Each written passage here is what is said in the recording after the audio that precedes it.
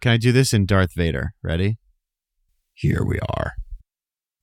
Is that good? No, that was fucking bad, That was dude. terrible. All right, That was so bad. do it again. Please don't. Please Here don't. we are. Here we Oh, are. man. This is getting bad. Anyway, what's up, man? All How's the week treating you? It's one of those weeks where it's like it feels like it's garbage already. But long shit. week. Sorry to hear that. Long week. We had a long offsite on Monday. So just one of these. Nothing like a Monday offsite. Typical. Yeah. Typical. So all good. Yeah. Typical tech company life. Yeah. Well, speaking of typical, I'll give you something atypical.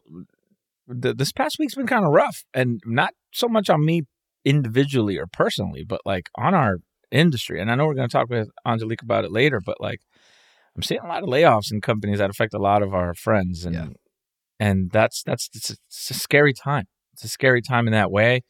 It's big announcement last week at OneTrust, announcement at Coinbase. I mean, hiring freezes, and it's affecting people in our industry, which for a long time, felt sort of bulletproof. But I think we're seeing a little bit of a drawback. I don't know. How are you experiencing and thinking the about Coinbase one? The Coinbase one was a large number of people, like 18% of their company. But I did read the CEO's note about it.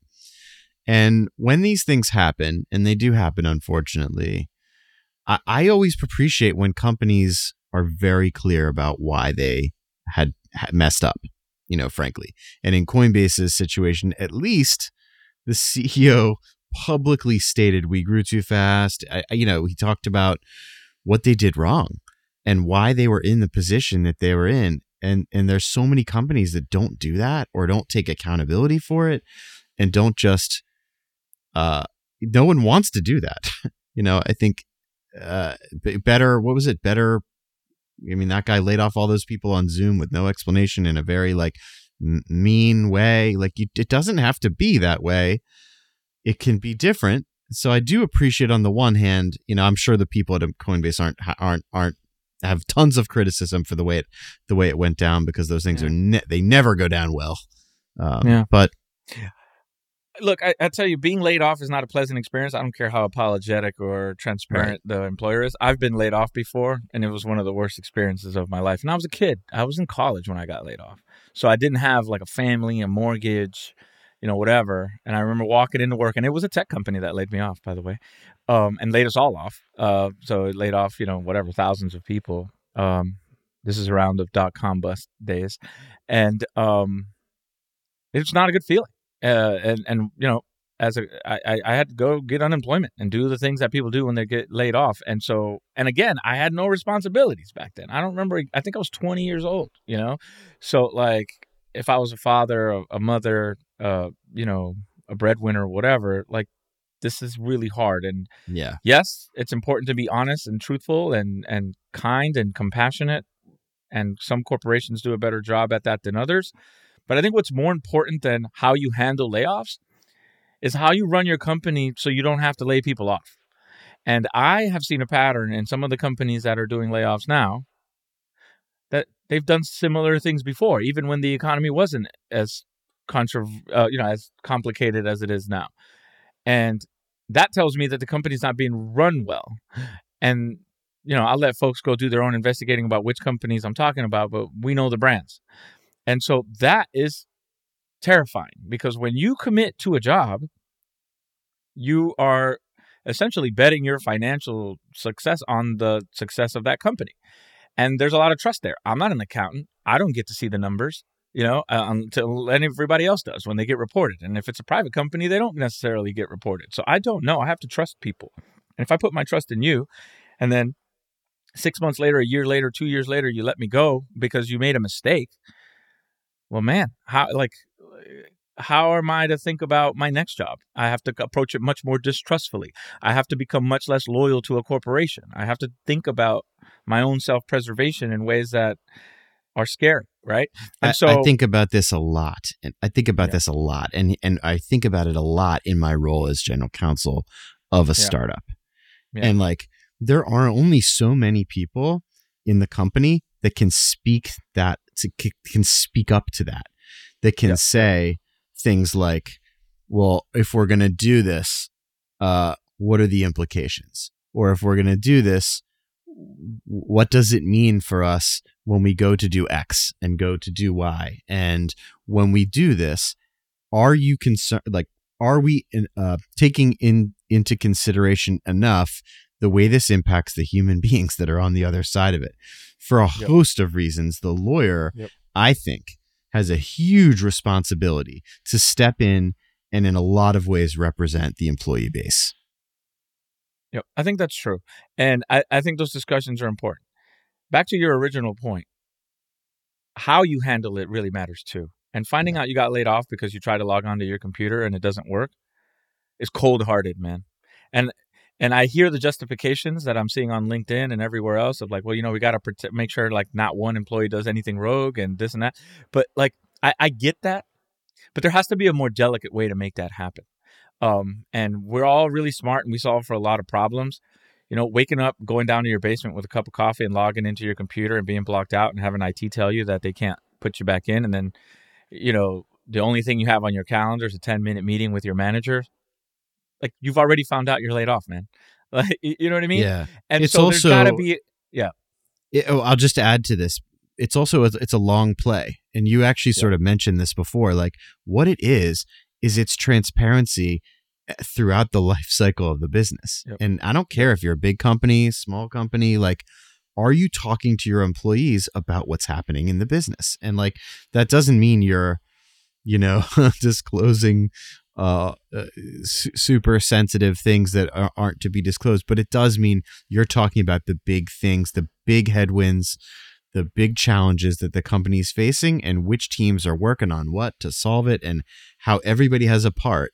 And if you're not doing that, if you're not instilling that vibe, there's a whole bunch of other things you need to be doing. So let me say that too. But at its sort of higher level, it starts with, we are as open a book as we can be about what's going on here. Yeah, I think that's the right thing. And look, I'll say this to our colleagues that are being affected now. I think our profession and our industry is still thriving. I think mistakes made by some companies don't reflect on like the general growth trajectory of our industry. If you're listening and looking for a job, reach out to me and let's work on it together. I'm happy to help.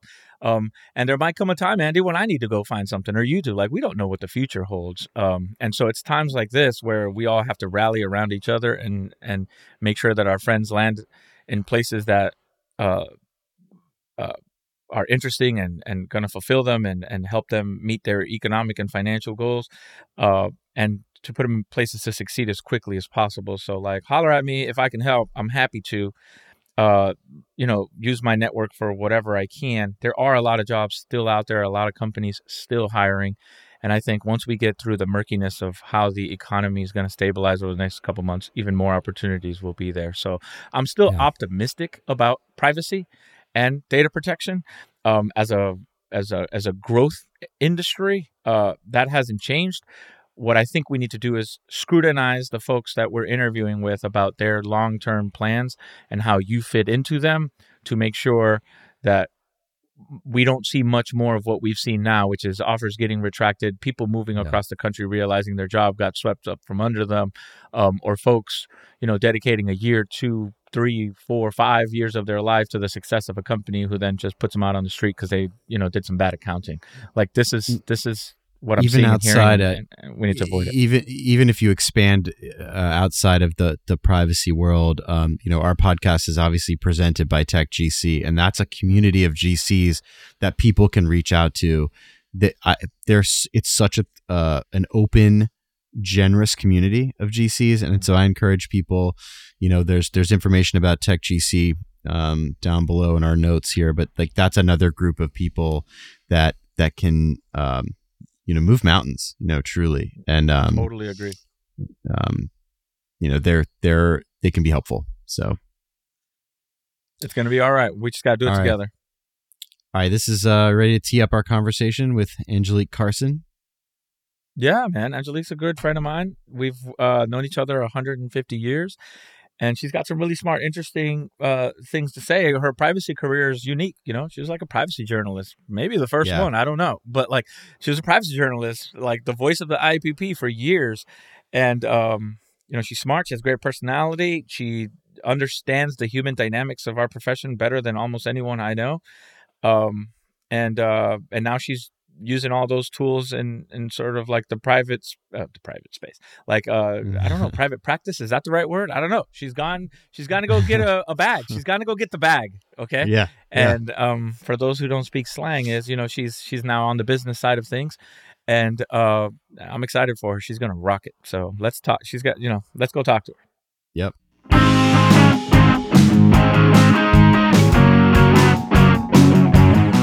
Here we are. We're here. Andy, I see you've got the I'm in jail but haven't been granted bail beard going here. Looking I'm good. working man. on it. I lost a bet to my 6-year-old, and she said, "You need to grow a beard." And I said, "All right." I said, "How long do I have to have the beard?" She said, 100 years. And then wow. I said, and then I go, what about a little shorter? And she goes, okay, 10 years. I was like, Okay. can we That's a lot negotiate? shorter. That's 90% shorter, man. Well, Wow. I personally like the you know, in what is it, Disturbing the Peace 5 o'clock shadow you got going on there. It's looking pretty good. It's pretty good. It feels good. Are you gonna ask me why I'm wearing this stupid hat? Yeah. What's with the hat? I think it looks cool. Yeah, well, let me tell you, it's 100 and fucking something degrees here in Atlanta, Georgia, and I tried to walk the dog and almost disintegrated, so I had to wear my I don't even know what to call this, man. Beekeeper So we're hat. 30 seconds into the podcast and you dropped an F-bomb. I don't even think that's a record, though. I actually Oh, no, I think don't that think so. that's like probably like a not a record. Wait, is swearing allowed on this podcast? 'Cause if that's true, first of all, great news. Second of all, I got to rethink the way I've been doing my podcast. Like, yeah. Oh, for real? You're Yeah. doing the PG well, thing? All right. Pedro, why don't you welcome our guest Angelique here? Wait, but can I ask a quick question about this hat first? Because Yeah. here's the thing. My theory on, I run hot, you know, like I can't handle heat. I'm from Maine. I live in DC, but every summer it's a real struggle. And my theory is that you let heat escape through your feet and your head. And so, well, I don't know if that's my theory. I think that's something medical. And so when I'm really hot, I take whatever hat I'm wearing off, you see, to release. This the is heat. all. But you're this saying is all it science. No, that's science, and like I appreciate science. But here's the thing: there's a lot of folks who are going to be listening to this and not watching. I mean, if you pictured like the first Jurassic Park movie, whatever that scientist dude's name is, I'm wearing a similar hat. But if you look closely on my hat, it's netted, so it lets the heat escape. So science. Wow. Yeah. So we were both right. I just couldn't see the netting. Okay. Yeah, Gotcha. the netting is camouflage, you know. But anyway, that's the vibes. I don't like a hot head either. So I'm with you on that. But Andy, I'll do the right thing. So this is like a formal podcast and stuff. Like this is our friend Angelique Carson, longtime IAPP, like journalist, voice, whatever, and now out in the private industry world doing big things. And we finally were able to corral her into spending an hour with us, and here we are. So thanks for joining us. Finally, I jumped when you told me to jump. This was my first. First of all, I had heard of this Andy Dale guy. Obviously, Pedro and I have known each other a long time. Yeah, a long I kept time. hearing about this Andy Dale guy. Like he's a real sharpshooter, and you know, and they're so funny. And I'm like, why don't I know Andy? And then Andy and I finally met in DC at Summit. We had a coffee, and it was like, oh, this wasn't that hard. I don't know why it took us years. No, it's great. Andy. It's great to it was great to meet you and a couple people from your company too. And so like, yeah, it was overdue, but I'm glad it's happening for sure. Andy, you're a real sharp shooter, man. I'm gonna start describing you that way when people say, "Hey, what's Andy really like?" I'm be like, you know what, man? He shoots sharp. I'm pretty sharp, but I do not have Bullseye. a cowboy hat with, mesh on it. Yeah, I don't think this is a cowboy hat. This is like a grandma gardening hat. This is grandma It's like in the garden. Yeah, or like I could see you launching, like I could see you with like a fishing pole or a tour Yeah, guide, exactly. maybe? Fishing pole kind of Yosemite. situation. Oh, Yeah. what about it? Also looks like perhaps like someone who's rowing a gondola in Venice. A lot of gondola energy. A lot of gondola energy. A lot of gondola energy. You know, I have a real cowboy Stetson hat that I'm gonna wear in one of these episodes. Big fan of the bold hats. Like, I'm a big bold hat guy. I'm always wearing a baseball cap, but like, this is the wave.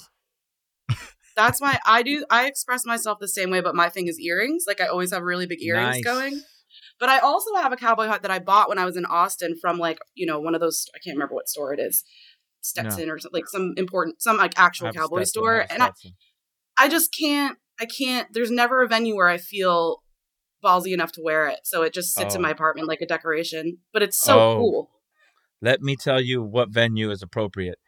Whatever one you fucking want. Anytime I put that hat on, it's like, damn, he wore that hat today, didn't he? And I don't give a shit what people say. Like, I just wear it. Just wear your hat. Who cares? So, like, we're gathered here at this funeral to remember our good friend. Look at that hat!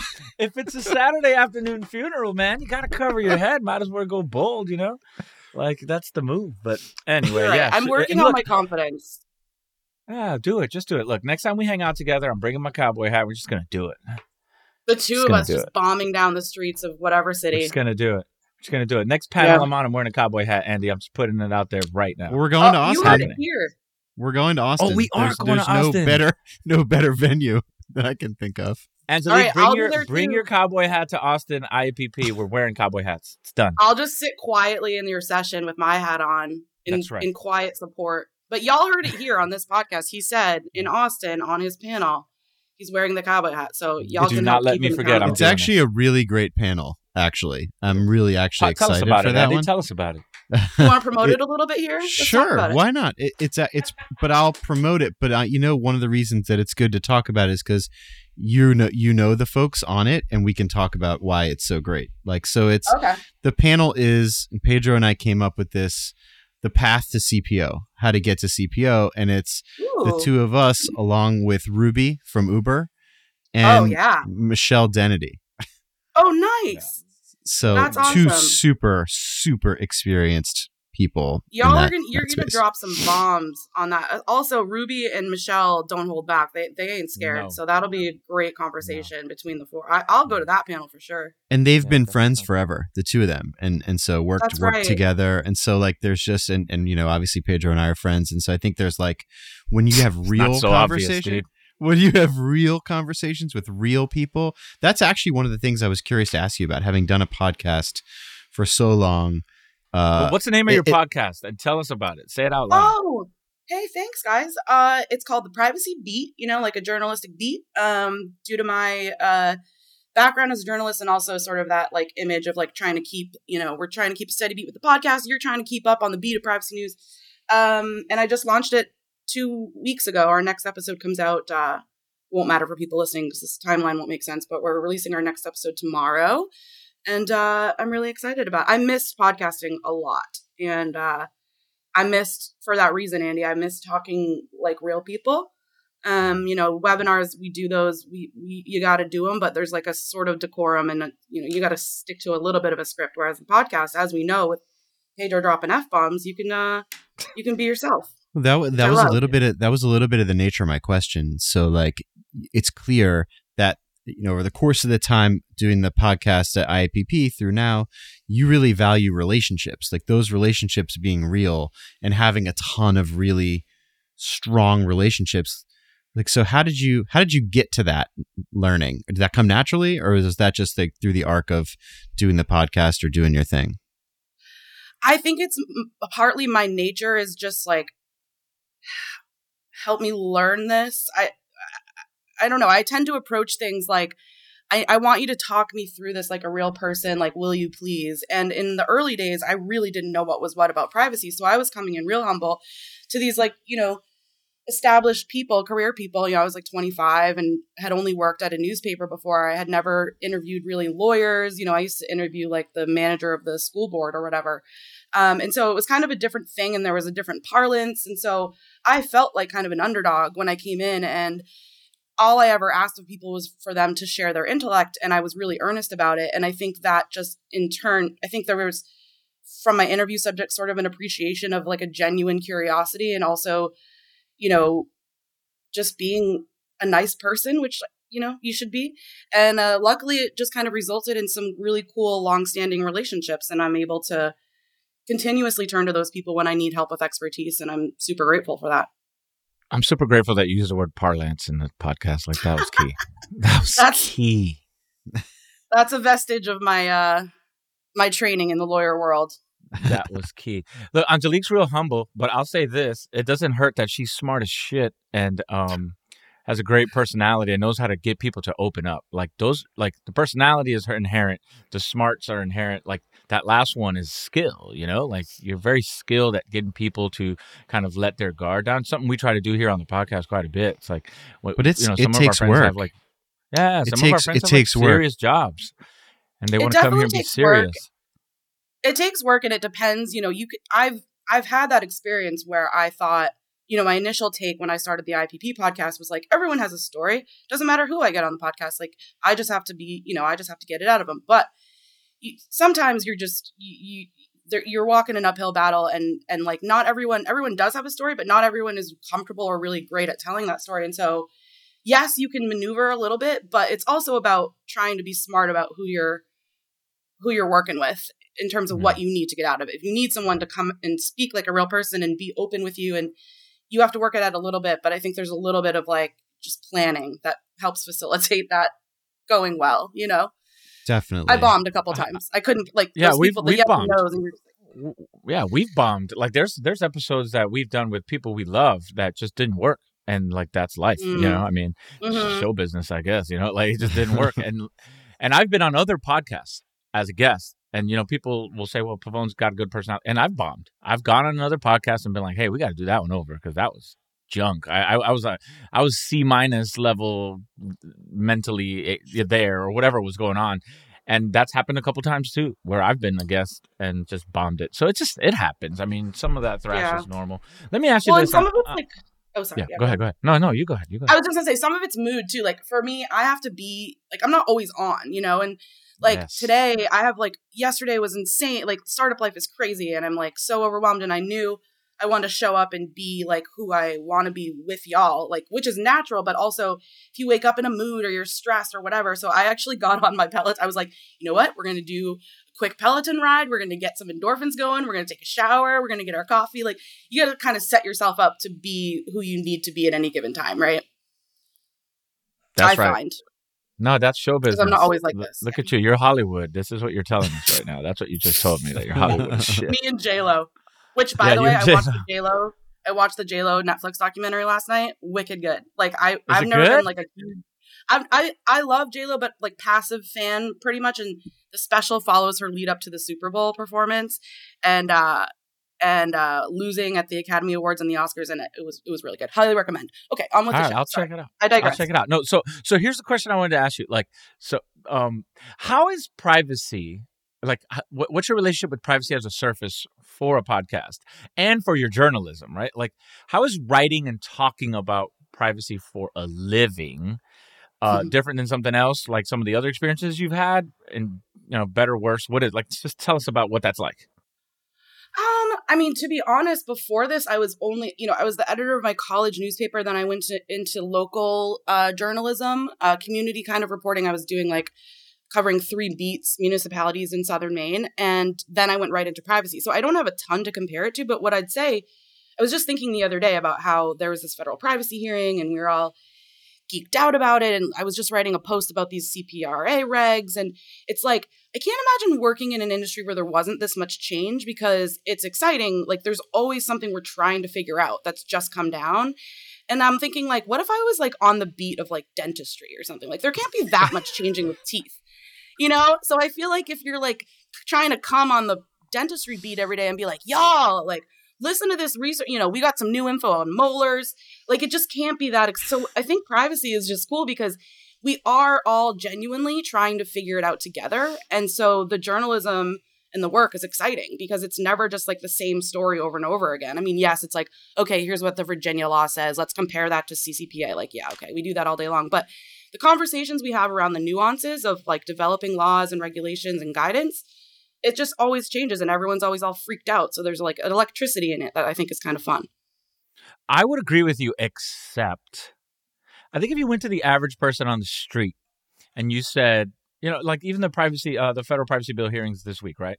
Hey, you hear about those? I'd say 99.9% of people will be like, the fuck are you talking about, man? I don't know what you're talking about.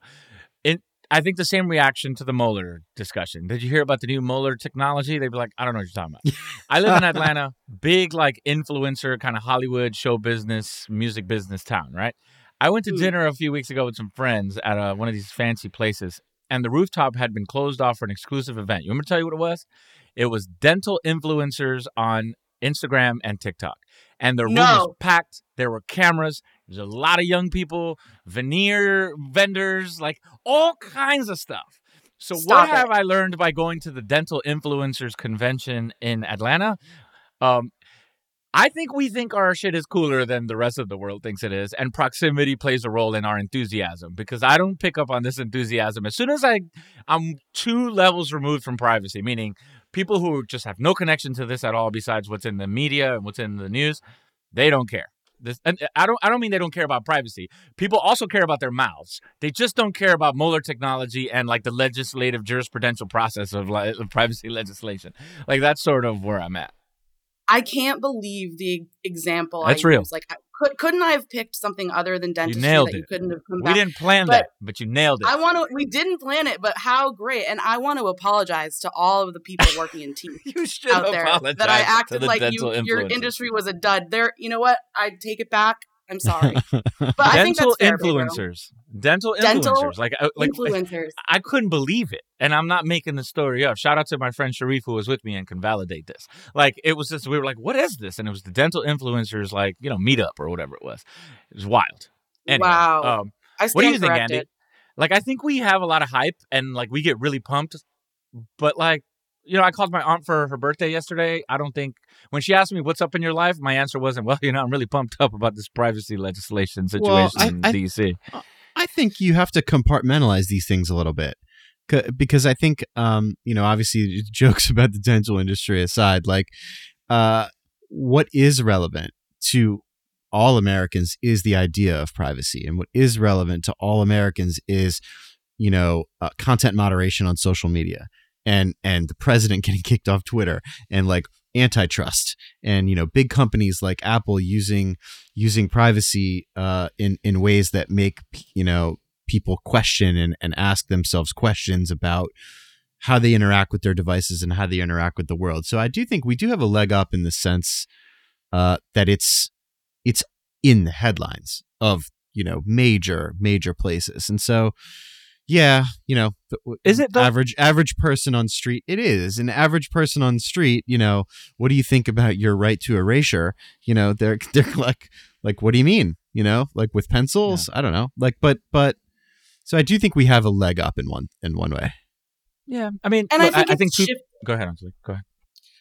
I was just gonna say, I think it's shifted. I always use the example that when I started, I got into privacy. I started at the IPP in 2010, and forget about it. I mean, like cocktail parties were a nightmare. I was like, how am I I don't have no elevator speech. And now you can at least refer to like, that whole Facebook Cambridge Analytica thing. And you have touch points, like, the Snowden revelations, you have like these little touch points that you can at least like help people connect the dots. And then it's like, okay, I think it's shifted slightly into public consciousness with all of the breach headlines and scandals and, GDPR fines and that sort of thing. Was that surprising? Was that surprising for you? Like at 10 years at the IPP, like you start at one place and to end up at another. Obviously, the membership of the IPP is very big, but then it did become socially conscious in the ways that you're talking about. So I'm wondering, like, for a small group of people in New Hampshire who were starting, what was effectively a trade group, to then just be like, holy moly, like this blew up in ways we weren't. Was it like that? No, because we sort of lived in a bubble. We all have those kind of one-off experiences in terms of like, oh, people do get this a little bit more now. But in general, we're dealing with the people who it matters to most, whose jobs depend on it so much that you don't so much have like as a group an idea of. But I will say that, Trevor's pitch to me when I I mean, I was asking for the job, but when I met with Trevor, at that point we were only 30 people. So he was still interviewing people, even like incoming staff writers. And he was like, listen, we have this market research that indicates there's this regulation that's being conjured up in Europe and this world's going to explode. Like, because I was really scared about job security, because the reason I got out of small newspapers is because my newspaper closed because they couldn't figure out how to shift advertising to digital well enough. And I was like, I want to write, but I just graduated and I just got laid off. And my dad was like, do not get into, what are you doing getting into journalism? Like, worst decision ever, get into banking. And, I was like, Dad, you know my dreams. No, go to dental. He was just I was going to say, go to dental school. Go to dental school. Dental school. And that's why y'all are good. No, but he was like, the closer to the money you are, the more money you're going to make. And journalism is not close to the money. So when I went to Trevor, I was like, listen, I was scared. I was 25. I had no money. And I was like, I'm really worried about job security. And so when he said, this thing's going to explode, you won't have to worry about job security at all at the IPP, I was like, cool, Yeah. Yeah. I mean, yes, I still think the privacy hype machine is not as big as it looks from the outside to us on the inside. I am confident about this. I'm confident I could sit at any dinner table and talk about teeth whitening and everyone will have an opinion. On privacy, people will have like much more superficial opinions. Just putting that out there. But whatever, I get it. It's what pays my bills and it's what interests me. But something really interesting that you just said when you talk about interviewing with Trevor. We had Trevor on the show and he walked through his decision to join IAPP and start that job as a CEO. And it was a huge risk for him at the time. Yeah. And so it's funny to me that he then was then able to pitch you about, how much job security there was when he had kids he was trying to, put through school. And he was like, it was not a clear slam dunk to go do it. But what a difference those 10 or 15 years made, though, right? Yeah. Because and I mean, Trevor's someone also who he has really good instincts, and obviously he's such a smart sort of analyst, and I think obviously he made the right decision based on, whatever information he had at the time. But in large credit to him, we have, the IAPP. Obviously he'd say he didn't do it alone, but that early insight, he talks about the fact that he's seeing these data protection or data breach cases come across his desk and something kind of went off in his head. And so, much credit to him for getting this huge body going that we now know as the IAPP. So you left the IAPP a little bit ago, and now you're doing some other shit. Why don't you tell us what that is? Cool. Yeah, happy to. So yeah, I left the IAPP in 2019, went to a startup. Yeah, I know you haven't really been in touch. It's hurt me a little bit, but that's fine. So I left the IAPP and started at another startup before TerraTrue called Osano that does kind of cookie consent management. And I wasn't looking for a new job, but TerraTrue came a knocking, and I had a conversation with our co-founder, COO, Chris Handman, and something went off in my head where I was like, there's a synergy I have with this guy, something about this guy. He seems like the real deal. He told me the founder story and it was so cool, and they needed someone to kind of evangelize it in part. And I was like, that seems like a really easy story to evangelize. I can get behind that. And so long story short, I jumped, and really happy I did. Really cool team. Andy's met some of them, as he mentioned earlier. Just really good, real people. And I just feel like it's a real grown-up company. It's smart people who know how to laugh and have a good time and be real, but also they get shit done, very hard workers and very efficient workers that have more experience than a lot of them have been in the startup world for longer. So they just have that muscle that I'm still developing in terms of this is how we move things, and things, as we know in startup world, have to always be moving faster. So I met Chris last year, who is the COO and co-founder, and Pedro, he was the general counsel of Snap and led them through creation of their privacy program. So the company is led by people I know him that have put it together at the highest level. He's solid. Yeah.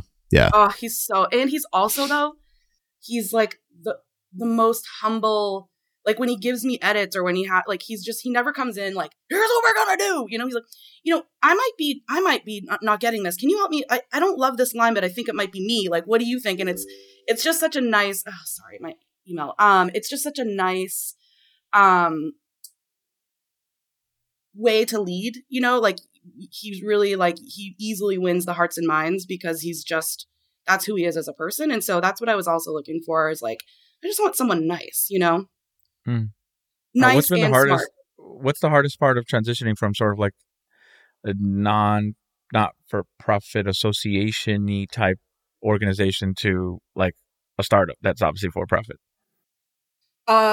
I would say the speed and rigor for sure. I mean, the IPP, especially when I left, it's a well-oiled machine. There's so many hands on deck. You know, we've been able to, through the buildup of the membership and the need to serve the membership, we, you know, the staff is, you know, I don't know, probably like 250 now. It was over 200 when I left, so maybe we're nearing 300. I don't know, but you know, versus at a startup where there aren't ever enough bodies yet, and there's work that needs to be done yesterday, and you know.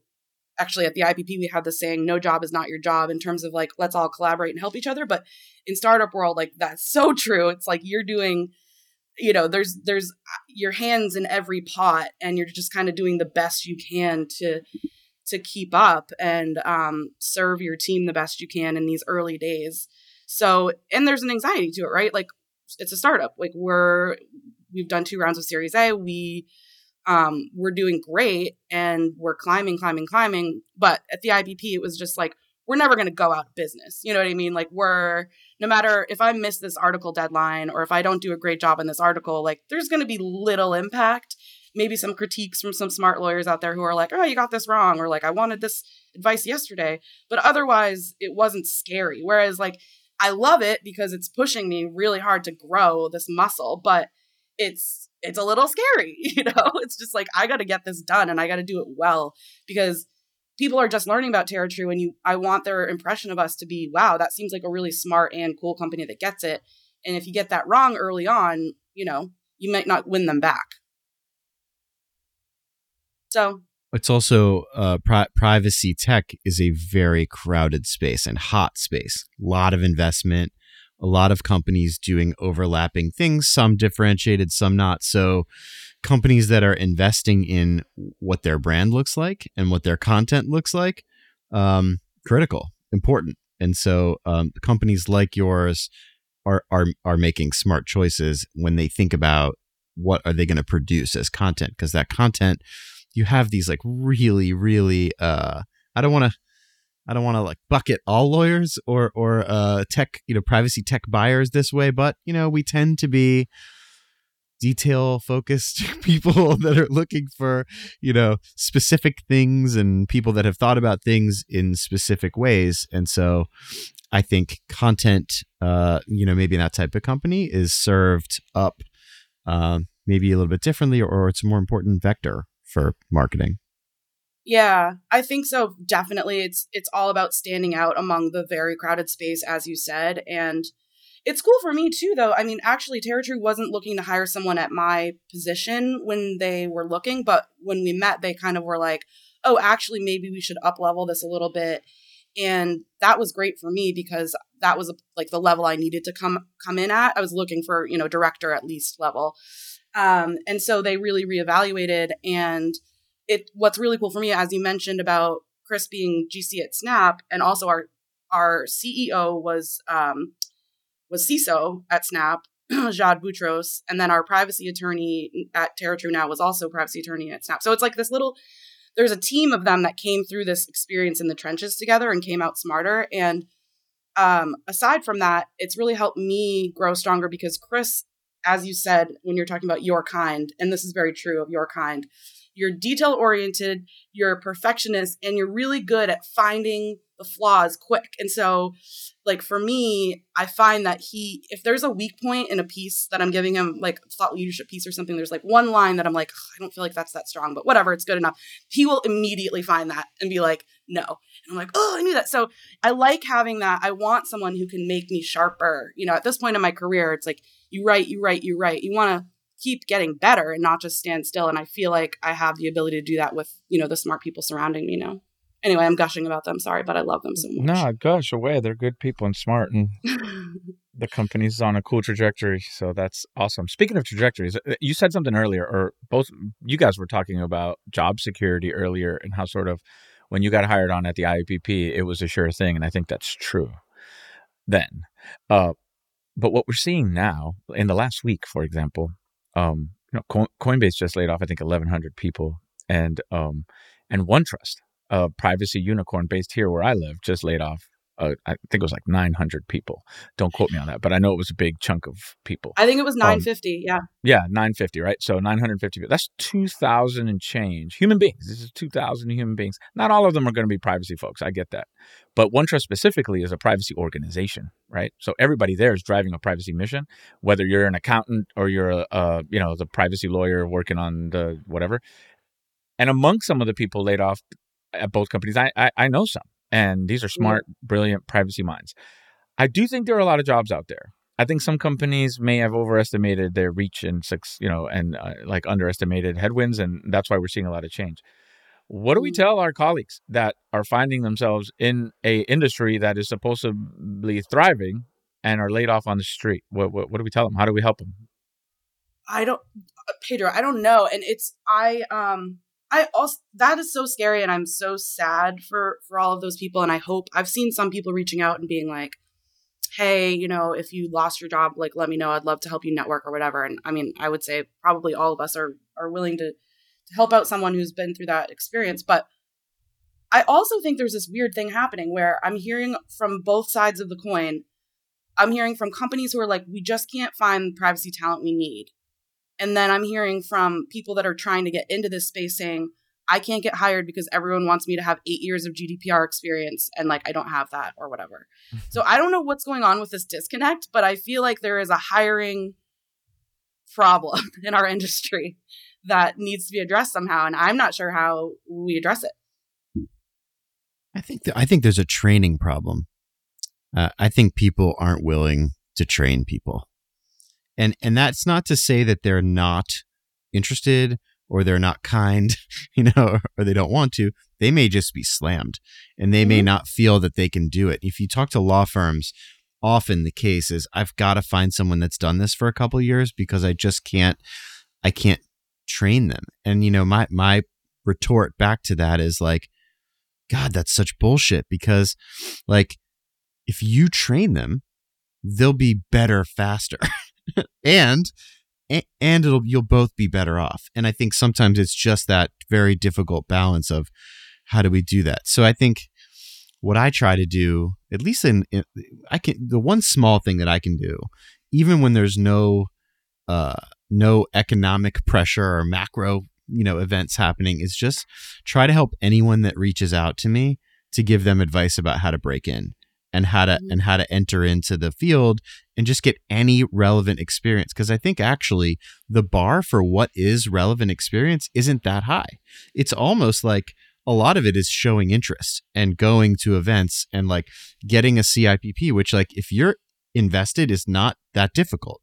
And so once you have those credentials and you're writing a thought piece or you're like going to a webinar or talking to people, asking questions, all of a sudden somebody becomes more quote experienced and they don't have to have run a GDPR program creation soup to nuts to be valuable to somebody. I think it's a couple that's true. things.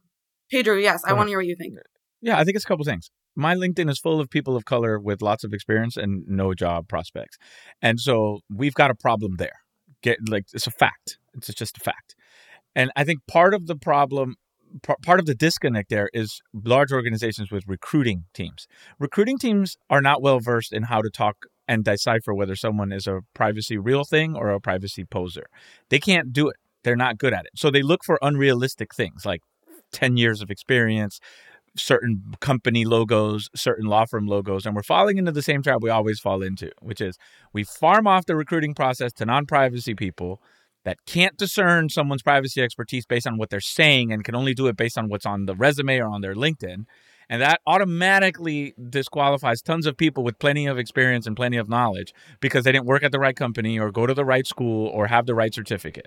So like we need to translate for recruiting people, particularly at large companies, how to do this. And I spend a tremendous amount of time with my recruiting team, who, by the way, is excellent, But part of the reason they're good is because they listen, and we work together to make sure they're looking for the right verbal cues during meetings from candidates, so that like they're not disadvantaged simply because they didn't go to the right school or work at the right firm or have the right internship or do the right thing. Not do the right thing, but like do the right optical thing. So that's a big problem. I think the other one is like unrealistic expectations by uh, uh, like hiring managers about what people with certain levels of experience can do. Like what do you expect from somebody who's just graduated from law school or who's 3 years out of a grad school or college? Like have realistic expectations, right? Like this is really important. And like I think tempering what we expect people to know is going to be important, and creating an entry-level pipeline is not creating an entry-level pipeline, which is what our industry is doing, is going to be problematic in 5 or 6 years, because we're not going to have a pipeline of senior people who know what to do. It's just going to be that simple. When I retire, when the three of us quit, who's following behind us? We're not sure yet, and if we're not careful, we're not going to have a good, stock of experts, because we're just not teaching them. So we need to translate for recruiting departments, like how to have these conversations. We need to stop looking at old cues that are outdated and worthless to figure out who's qualified to do what. And like, we need to focus on building a junior pipeline, because we're not doing that, and we're going to crush our industry in the process. These are my thoughts. I think that's true. And I think for my part, I will also say, Andy, to your point about, sorry, I'm drawing a blank. When we were talking about, training. Sorry, when we're talking about training, I think the other thing about that is that when you take a chance on someone, and you train them up, there's a loyalty that comes of that, where you then have a little soldier, because for me at least, people who have taken the time to help me understand something or to mentor me, like I'm yours for life. You know what I mean? Like I appreciate that so deep in my soul. And I think that that's largely true of people. If you help them in some way, you take their hand and pull them up, they're going to be around for you in a way that any run of the mill, Joe Blow might not be. So I think that there's an investment, it makes sense to invest that way. And I would also say, for my small part in this, what I'm interested in doing, especially now that I have, now I'm at Territory and I'm trying to build some things, is to bring in like the next class, like to use people as sources for stories who, they're not a name yet, but they know what they're talking about. And oftentimes it's because someone I know vouched for them or whatever, said, oh, there's this great woman who's really smart, to put them on programming, to get them on webinars, to use them as sources for stories, and then tweet out that we use them and start elevating them a little bit. And then, help, and then they have a little bit of power and they can pull in some of their people, so that we have this next class of privacy rock stars. Because we've had the established class for a long time, and, there's sort of tiers of it, I guess, like all the way back to sort of like the DoubleClick days of like the Nuala, O'Connors and the Jules Polonetskis and all of that. But like, as you say, Pedro, like we need to develop the next wave coming behind us. And I think we can all do, certain small things, even if it's just, as you said, Andy, if anyone ever asks me for a coffee, like, I don't care who you are, like, I'm always like, sure, like, let's do it. It's just like those little making time for people who can't do anything for you, in an effort to help someone out in their privacy career. When we do those things. Fair. Sorry. And I just want to put a period on something important. It's not fair for us, the incumbents, the people who are here, to say to the folks who want to break in and tap in, well, develop yourself so that you're qualified. Like, it's our responsibility to help develop them. Like, how are they going to do it on their own? Like, you can go get an IPP certification. That's great. But we all know what that actually means, okay? That just means you're expressing interest in an area. It doesn't mean you're a subject matter expert, okay? And everyone in a hiring role position, meaning a hiring officer, knows that. So, like, saying to people, how do I get into privacy? Well, go get a CIPP, go take whatever experience you can, and, go show some work. Well, the last two, they can't do on their own. They just can't. They can't do them on their own. And it's not fair to then say, well, you don't have what I told you to get, so, like, you're not eligible. Like, you can't have it. We're trying to have our cake and eat it too, which is, like, have a nice, healthy pipeline, but then put all the onus on the folks trying to break in to figure out how to make themselves qualified. And that's just not fair. When we help, so the point, agreed with all of that. And to add to it, when we help people with actionable things. Here are the things you could actually do. It pays off in the ways we've discussed with people being with you for life, but also like they will pay that forward themselves. Mhm. They'll go do that That's for right. other people. That's And right. so like I think 100%. that's a really important piece, right? Because how do you build a pipeline? One major aspect is that loop, that curve continuing to go. 100%. 100%. All right, Yeah. last thing before we go, I want to talk about Maine. Is that okay? Yeah. I love Maine, but I want to hear, why do you love Maine? And you're from Maine, but what do you love about it? Andy, you're from Massachusetts, right? I am, but I also love Maine. No, I know, but I always feel excited when I'm talking to fellow New Englanders. I feel like I'm like, okay, you get it. Yeah. I love Maine. Maine has changed a lot since I grew up in Maine. Like when I'm from the Portland area, and it wasn't anything that you bragged about. I mean, it was great, but it was like a working waterfront and beautiful coastline. And of course, everyone has their summer camps and comes. But like Portland now is like chef-owned restaurants and hotels, and it's very hipster. There's like a handcrafted donut shop on every corner and whatever. It's obviously still amazing, but it's a different place now. I love Maine because, first of all, you got 4 seasons. It's never as hot as DC. We got the sea breeze, so I don't die in this humidity bubble that I'm in right now. And also, it's just the people are they're cool, man. They're a mix of like blue collar, white collar workers, and I think that there's sort of like a I don't know, like there's a mentality that's like a kind of a toughness, a kind of a saltiness, and also like this kind of like easy beautifulness that comes whenever you live near the coast. Like there's just if you live near the coast, somehow it infuses itself into your body, and you're just a cooler person. That's what I believe. So, I don't know. How can you not love Maine? It's a beautiful place with great people, and I'm grateful that I have it as a retreat. I will say, however, in my mind, I always thought I will retire and make, my mom's getting older. I have 2 older brothers, but I'm the baby and I'm the only girl. So I will probably take care of my mom for the majority of the time when she gets like really older.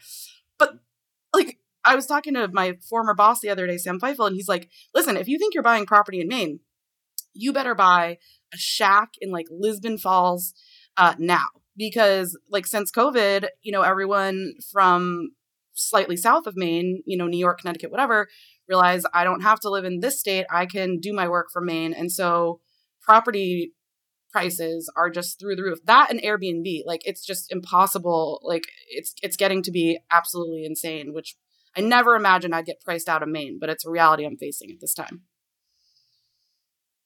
Pedro, what do you Not that I have have you been money to to Maine? buy a house now.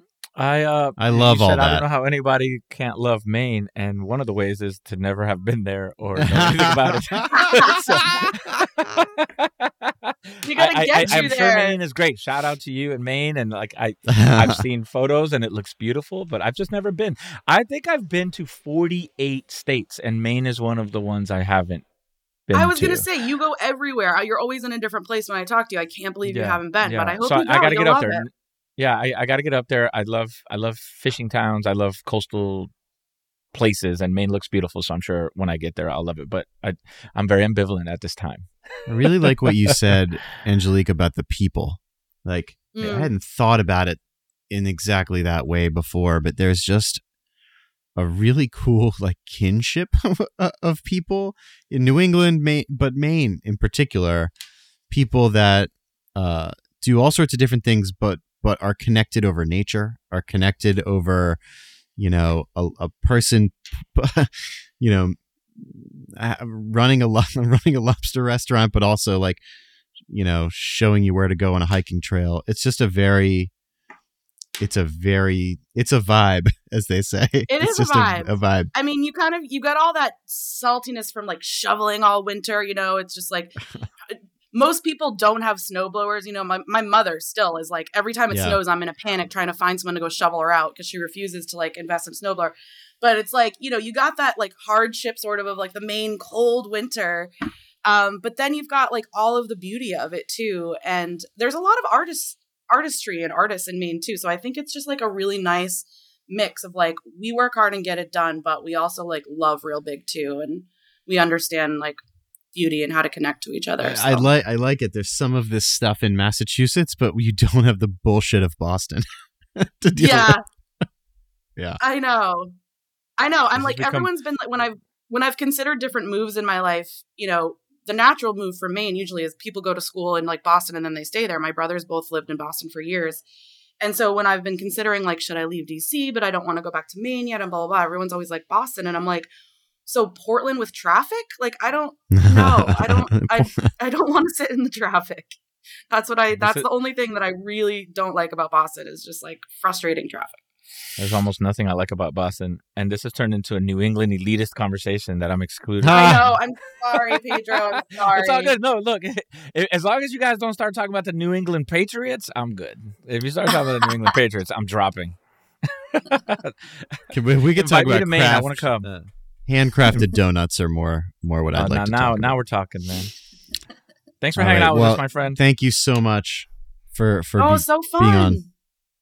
Congratulations on all your big career moves, and I look forward to continuing to witness the ascension. Thank you. Well said. Thank you. It's so good to see you again, Pedro and Andy. Now that we know each other, I hope we can still be friends. I follow you. You're doing some good stuff on the. You got some nice hot takes. I dig it. Like your hot takes are always that. That's what part of me's like. He's from Massachusetts because the hot takes are just like, hey, here it is. I appreciate it. I think I'm just glad we've finally got to know each other. We're like-minded people, so I'm glad to get to know you, and I'm really really pumped to have you on. It was really fun. Thank you. It was so much fun, and I appreciate you having me on. We'll talk soon.